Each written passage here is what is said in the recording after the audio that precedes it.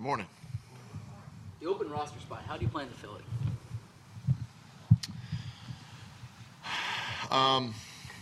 We're looking into that. We do have Bruce Hector, obviously on practice squad, that we could bring up to be the fourth guy if we need to. So you're thinking defensive tackle there? Is that possibly? Yes. How have those other two rookie defensive tackles kind of acclimated this week? Are they going to be ready to play like you need them to? They're going to have to. Otherwise, Fletcher's taking every snap on defense. Yeah, they're going to have to play. I mean, that's why we brought them in here. We're excited to get them in here, get them working. They did a great job this week in practice. Another day today, tomorrow. And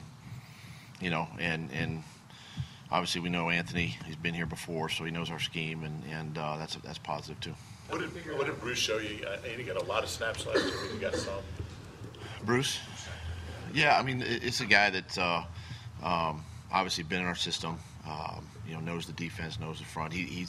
If given, I know he's excited if given the opportunity. It's something he's you can see him at practice, and he's been talking to the guys about it. Like, man, hopefully this is my time, and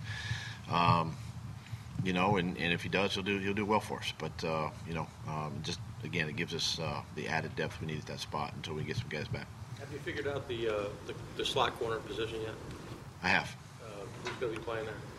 I'm not going to tell you publicly. Okay. How much progress has Ronald Darby made over the last 2 weeks? I know he dressed last week. Thanks for being on time, Les. Darby's made really good progress. He feels good. He feels healthy. And again, just working himself back into playing shape and playing football shape. Is the biggest thing with guys that have missed time. So he's looked good in practice. Excited for his opportunity this weekend. Where's Cravon at as far as he's eligible now? But how is he getting close to being able to get out there? He's getting close. He's working really hard. Off on the side and with our with Shireen and then the medical team, and he's close. To coming back and again, just want to make sure that he's 100%, but he's getting there. What makes Buffalo's pass defense a unique challenge? One, they got great personnel. Number one. Number two, they're very good up front. They're four pass rushers, and this is a team that they don't show you a lot. From the standpoint of tipping their hands, like they disguise a lot of things, and then they can bring a blitz just like that. So it makes you really account for where they are, how they line up, our keys, our reads, things like that. I feel like this is a really good secondary. The back end, these two safeties are smart, they're talented, they're tough kids. White is, in my opinion, he's playing at a high level right now. He's making plays on the ball, and just overall, they're playing with a lot of confidence. And it's an opportunistic team. They're creating turnovers for their offense. What's the key then, for your guys' offense when you're going up against a unit like that? One, you can't turn the ball over. We got to learn from our mistakes here in the last few weeks. That's the biggest thing, and it's just execution. I think sometimes, you just have to go and execute the play that's called and understand the structure of the defense, know your matchups, obviously, know who you're going against, study their tendencies, and where we have to get better, obviously, is third down. We got to stay on the field a little better, a little more, and then not give them. We can't give any opponent really, anything, whether it be by penalty or turnover, and those are things that have really kind of hurt us in the last couple of weeks. Just in general, after two difficult losses, how do you think your team has handled this week? How do you think they've responded?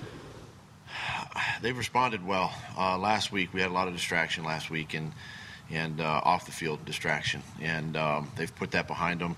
They've moved on. They're focused in on this game, this opponent. They understand the mistakes they've made. As coaches, it's our job to not only point that out but to correct it and fix it.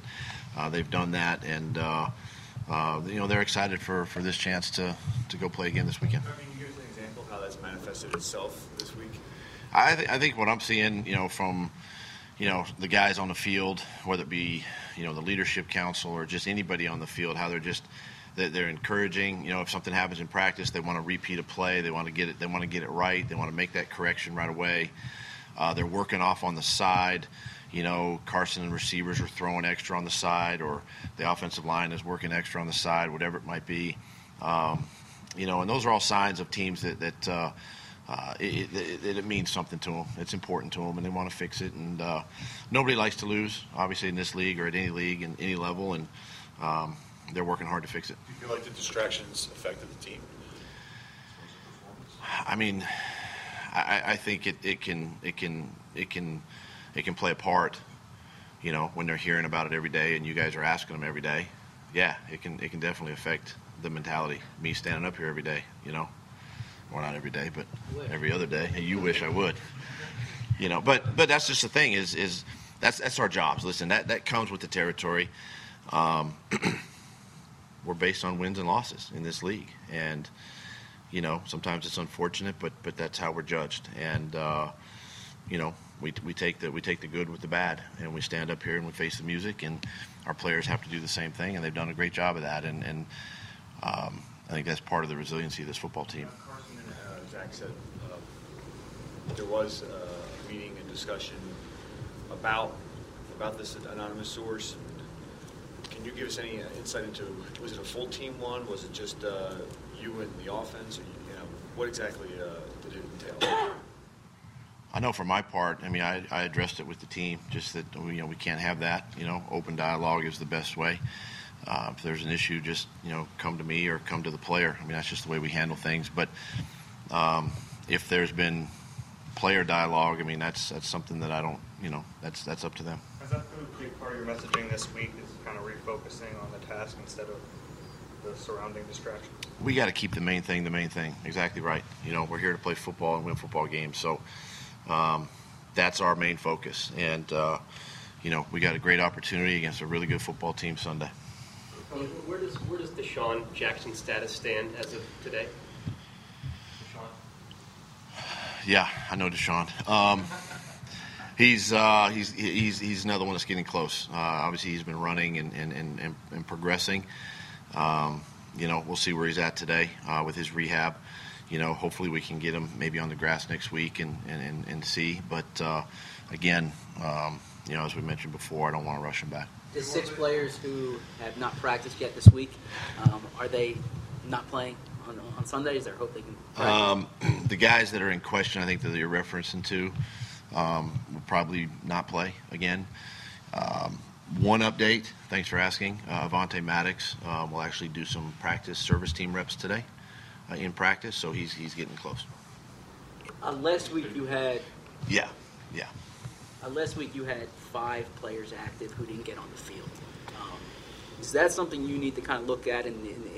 I know you're pressed with injuries, but players who are active, figuring out roles for them, whether it's special teams, whether, you know.